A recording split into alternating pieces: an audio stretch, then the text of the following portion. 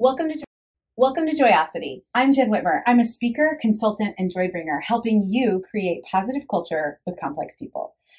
Because listen, that's all we got. I'm thrilled you are here. So get yourself ready. Grab your multiple beverages, get your speaker, your headphones connected so we can dive in. True leadership requires more than just surface level strategies. It requires a profound connection to everything that makes us human. Each week, I have conversations with experts and leaders and you.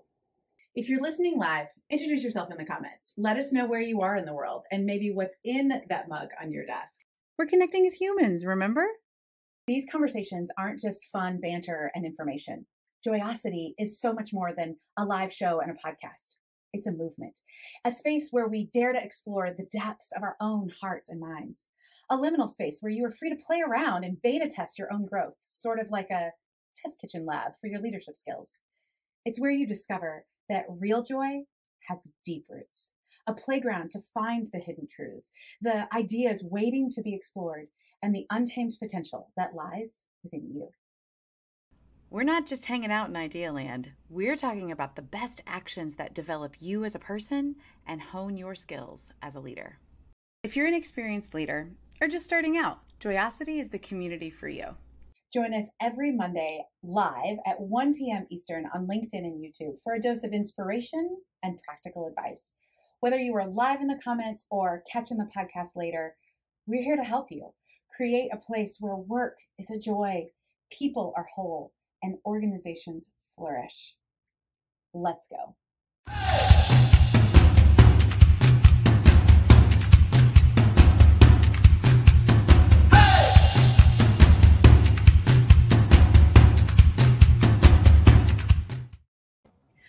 I was having coffee with a friend one day, and we are at this little coffee shop, and she's telling me this story about this day at work that made her change her life. And she said, he told me to leave that at the door and not to bring that into the office. This is a C-suite executive whose child was going to the hospital. This depth of major difficulty in this woman's life. And somebody said, you can't bring that to work. And I was shocked. I was totally shocked because this was a place that said, we really care about our people and we want to make sure that you're cared for and that we are for you in everything that you do, except when something happens that impacts, our bottom line, because I can't figure out how to do that. And it was terrible. And it caused her to leave that organization. And she ended up moving to another place and designing the perfect job for herself, actually, and really being able to impact the culture because that's what fit her values. And I was thinking about that conversation when my friend, Thompson Poelker, was like, I think I'd like to talk about this on your podcast. And I was like, yes, this will be so good. And so Kristin was not the friend in that conversation, but she is a woman in the financial industry, and she has an amazing story to share about being a change agent and what does it take to be a change agent that's true to you and true to your values, but also is part of being a great leader in an organization that wants to thrive. So I am so excited to introduce you to Kristin, and here she is. Hello. Hello. Thanks so much for being here. Thank you for having me. I'm so excited. So give the people a little bit of who you are and how you got here. Yes. Again, thanks so much. So I'm a financial advisor in St. Louis, and I think that my story relates to that change from the jump because I actually studied mathematics. Yeah, I bring that up because studying mathematics, for anyone listening on the pod or anything, I'm an African-American woman. So I always used to people not looking like me. Mm-hmm. So when I was studying mathematics, trying to figure out in college, what do I want to do with that? Kind of stumbled into financial advising might be a way to combine my interest with the ability to help people.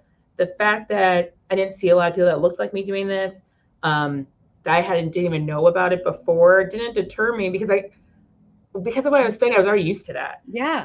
So it really was just a matter of, can I be successful? And the firm I chose, I work with Renaissance Financial. I knew would have the tools to help me thrive and survive. And every day on the job, it was matching that expectation. I was feeling fulfilled and challenged, and that led to where I am now. Yeah. And so tell me, how long again have you been at Renaissance? 12 years now, Yeah. a little over 12 years. Yeah. A long time. I think I bring that up because I think that will be important as we talk about an organization living by their values, because this is the firm that you chose, and you have been there 12 years. Yeah. That is, in my experience, unusual. In your experience, is that unusual? Oh, yeah. The amount of peers I have who have had several different jobs. I mean, even when my husband was changing jobs at one point, I said, I can't really help you with the interview. I haven't done an interview and updated my resume in a work sense in, like 13 years. So I was not very helpful. I'm sure you were helpful in all kinds of other ways. Yeah. So I'm kind of curious, if you're listening live in the comments, is that idea of being someplace for so long exciting to you? Or is that like, oh, I don't even know what to do with that? That's kind of an interesting perspective in the workforce. Yeah. So what we really wanted to talk about today is this idea of being a change agent. I know I have been in a toxic work culture before. Mm-hmm. I have been in amazing work cultures before. And I work now, as a speaker and a consultant to help people create positive culture with the complex people that come our way. And sometimes we get stuck in the system, or we get stuck because people say, that's how it's always been. Yeah. So how have you approached the idea of creating change and being a change agent? Yes. And, I think it's funny. You're like, I've worked in this atmosphere. And even though I've been here 12 years, it's been all of those as well. Yes. But with that said, when I first came into the business at 22, 23, you're just soaking it all in. You're a sponge. And I certainly was told to be a chameleon, and I was told to adjust to what other people were doing. And I was trying to be like the guys. I'm putting air quotes around that because I don't want it to be that I ever denied who I was as a woman, in the sense of I was never trying to do this and, talking about football when I don't know anything about football. I was never doing that. But at the same time, I wasn't necessarily embracing my femininity either. Mm-hmm. And I found that not bringing my whole self was hurting my success in the business. Yeah. And so a female colleague took me under her wing and really kind of said, you have the ability to carve your own way. That's one reason why you chose this firm, because you can do that. And by doing that, I really leaned into, first, it was that I enjoy working with women. So that was me engaging and leaning into my femininity. I'm going to wear dresses to work. I mean, someone even told me once to cut my hair because I wouldn't have been taken as seriously because of age, but just lean into this is who I am and showing up. And by leaning into that and always finding success doing that, it became that Gandhi quote. I think it's Gandhi, be the change you want to see in the world. Yeah. And as I started to have struggles in my personal life, I kept them away because that's what you do. I feel like that's the traditional corporate environment. Like you said, with your story and the woman in coffee, leave that at home. But then I wasn't being my whole self, and I couldn't then be the best to my clients. So it was risky and scary, but I started to share my challenges. And what I found was it opened up so many more conversations and actually deepened my relationships and earned me a lot more respect that I was having all this going on at home and still showing up, Yeah. That's so, I mean, there's so many pieces in there I want to pull out. Like it's really so good. And to hone in on the idea that it was risky and it was scary, but it was also to bring your whole self and really share some challenges. But the result was that it actually made you better at your work. Yeah. And so, if you're listening, I just want you to think for a second, is it scary at your place to be the woman among the dudes? Is it scary to be the dude amongst the women in that switch? Is it scary to be the only Black woman? Is it scary to be whichever place that you're in? Right. You feel like you can bring your whole self. Like I'm asking you, the people, what do you think? And so, because I think your story is so powerful when you when we connect to that, like, oh, this is where that's scary for me. And the thing that you were starting to struggle with, I think, is a particularly taboo subject often in the workplace. So I'm just going to let you share what started in your life as you've been there 12 years, started in your 20s, you're in your 30s. What's happening? Right. So to give some background, so started in my 20s, and I think the things that made me great at this job were the things that were holding me back in my personal life, in the sense of I personally had nothing but time in my 20s. I was single. I soon lived by myself, so I could give everything to my job. And then I got married, but it did make dating hard for a minute to be a woman who was so committed to work. But I found a wonderful partner who appreciated and respect that in me. And then naturally, we wanted to grow a family, and we struggled with infertility. And it's taboo because I think there's a stigma about a woman not being able to do the one thing kind of your body's supposed to do. I think it's a stigma to be a woman sharing. I'm thinking about doing something that takes out a lot of women of the workforce, and I'm putting out there that I'm doing it. And then honestly, it was a struggle just because, and this relates to the 8, like I don't fail. So as an Enneagram 8, so the Enneagram is a personality framework, and the types are labeled by numbers if you're new, and the Enneagram 8 is like, we're doing this thing. I'm not going to be vulnerable about it, and we're going to win. And so, gosh, all of that means I don't fail. That's really hard. Yeah. It was the first time in my life that I had done everything you're supposed to, quote unquote, supposed to, as in, taking care of myself, learning the hormones, tracking, and all those things you're supposed to, and nothing was working. And I'm saying nothing was working as far as our infertility. It was not getting there, and that was very hard to accept. It was hard to deal with. It was hard to process, because how do you ask for help with this one thing, and how do you emotionally deal with that? But at some point, and continue to work, and continue to work. And I mentioned the continue to work thing because at some point, and this might be starting to get out of order, but I think it's important. At some point, I wanted to talk about it because the more I had to give grace to myself, the more I learned to try and be helpful to clients and colleagues and try and give grace to them. And with infertility, what I was finding was that I kind of lost my train of thought here. So I'm going to stop there on that. I think that's really good, because what you've discovered is, okay, I have done this really hard thing that is antithetical to what I've always been. Like I'm not going to be vulnerable. I'm not going to share.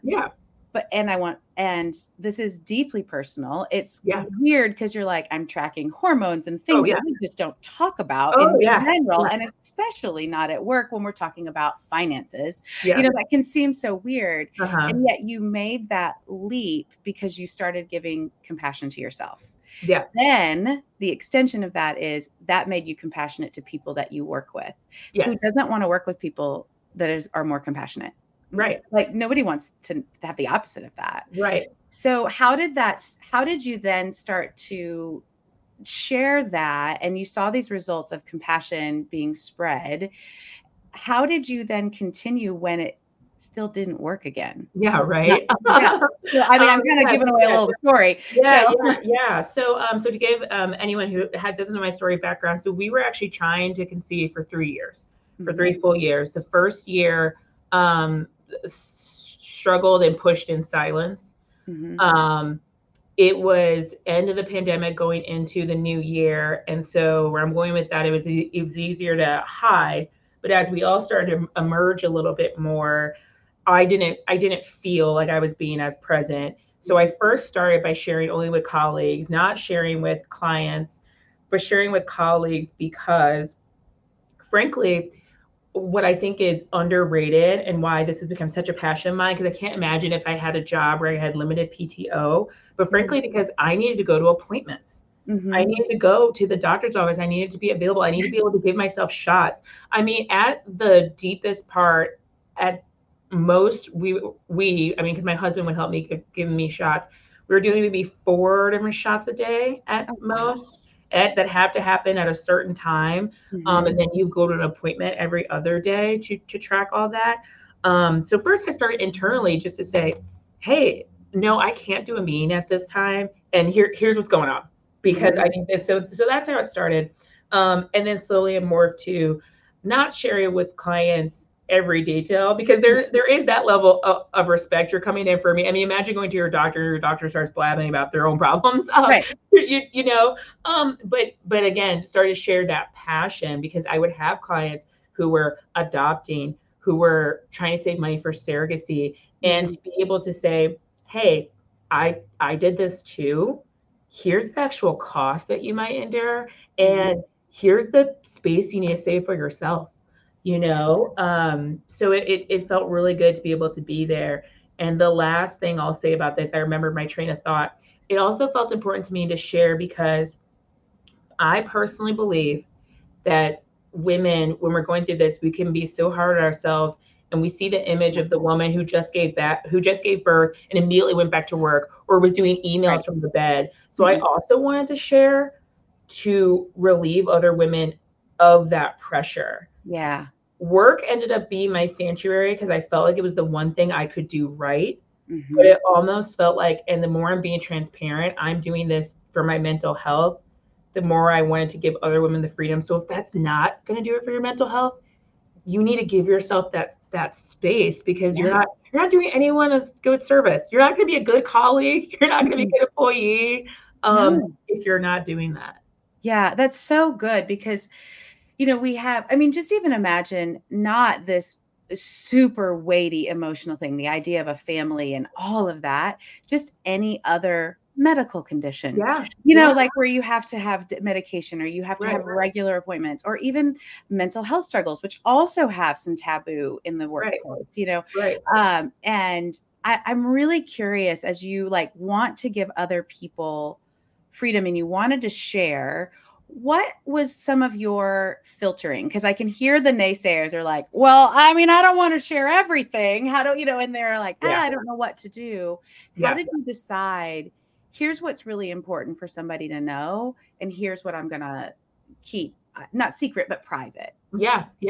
Well, I'm a big believer in, once you do put anything out there, you got to be okay with it being out there. So let's start there. It's just wise words. Yeah, wise words. Right. And then the other thing that I started to believe is these things are only a big deal not a big deal, because this is a major deal. They're awkward if you make it awkward. And so, as simple as it is, if I were to say, oh, and before our next meeting, I really got something important to tell you, that adds a lot more weight to than me saying, I can see you in 2 weeks. I'm going to tell you, though, I might have to push that meeting back if I'm coming late from a doctor's appointment. I'm going through IVF. Just It's almost by normalizing how I talked about it, it gave the topic room to be normal. And you can do with that what you will. And some people engaged in it more, and some people didn't. And that wasn't, I think sometimes we put the onus on ourselves to decide how other people are going to feel. And that was not. So that, this is where it is. If you want to talk about it more, I'm comfortable talking about it more, because I clearly just brought it up. If you don't want to talk about it, you don't want to talk about it. But I have this thing, and the right people. There are still probably some people that I wouldn't have said anything. But I'm going to be honest, that number was limited. I kind of knew that I surround myself not only in colleagues, clients, and family and friends that are going to accept me fully for me. So I didn't have a lot of people that didn't share anything with at all, but sometimes, but that was how I did it. Yeah, it's so good. I think, one of the gifts of the 8 is kind of just to the point, like, what's the bottom line, honey? That's just who, Enneagram 8s are and that actually is a freedom in this case. I might have to do this because of XYZ. And it's just like, okay. And like, if we don't make it awkward, I think, as you said, the other thing is we try to control how other people feel. Yeah. We also try to control how they think about us. Yeah. And like, we can't control the narrative in their own mind. Yeah. And that is like, we get all kinds of caught up in. I mean, I do it. I catch myself all the time. I'm like, I cannot control the narrative in their head about me. Right. And it's really hard. And I think one of the other things when we were chatting, earlier about this is that the idea of making it okay for others. Yeah. And you had this really great picture of a door. Can you just talk a little bit about that, of like why this also became important to you in sharing, not only because you got to bring your whole self, it made you a better employee, colleague, and partner with your clients, but there was another opportunity. Yeah. Unfortunately, I did not come up with this quote. I can't remember who I heard it from, but it was this concept of, for every door I open, which in that case, that door for me was normalizing this conversation, was being a professional woman at my firm who had this going on, who was openly growing her family and still growing, still moving up production wise. As I opened the door for those conversations and those moments, leaving the door open behind me. Is the quote that I got from someone else. And it was just the idea of one thing that kept me saying, no share, is thinking about the next person and their comfort level with sharing. I do think that this relates to being an 8, is that level that of underdog. Right. I'm loud and in your face to my detriment sometimes, admittedly. But it's also because in the back of my mind, there's going to be those, my husband's a 9 and those 3s and just other people who are a little bit quieter. So I'm kind of doing it for them. Yeah. Showing the way. It's so beautiful. And I just want to keep talking because our time is coming to an end, but I know. So I know it is so quick, but we can't leave without you telling us the end of your family story. I was going to say, and then in the end, after 3 years of struggling, actually having to do 2 retrievals, 3 rounds of IVF.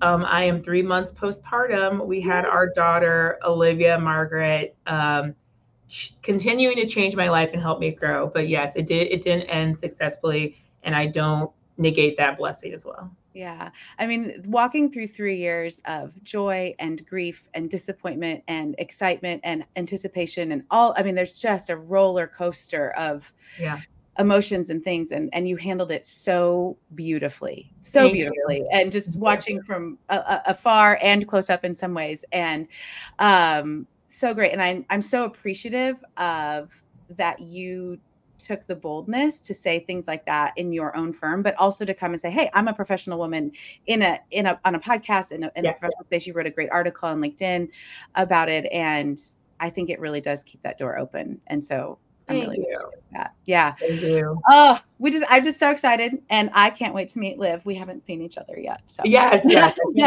wait for her to meet you too. But thank you for the platform. It's also friends and contacts like you who are helping me with this passion. So yeah. And like as Erica's saying, so many people struggled and felt the need to keep quiet, and let's bring our whole selves. And that, and it doesn't mean, like you said, you kept moving up in production. It doesn't mean that our work suffers, and it actually helps. So thank you for being so willing to share. I just want to keep talking. Okay. So next week on Joyosity, we're here with Brave Kristin. He is a negotiation expert. He is a hilarious human and just a brilliant man. And we're going to be talking about the stories that we tell ourselves during conflict and negotiation. So be sure to join us next week. Cannot wait to see you here. So bye, everybody. Bye. So let me put my coach hat on for just a sec. Don't just leave this here. Take a moment. What did you learn? What's your next tiny action step? Share this episode with someone and tell them. Connect with us to keep this conversation going. As always, I'm Jen Whitmer. Thank you for listening to Joyosity. I don't take for granted that your earballs have a lot of information coming at you. Please take a moment to rate and subscribe. It really helps more people join us in creating positive culture with complex people. So work is a joy, people are whole, and organizations flourish. Can't wait for you to join us next week.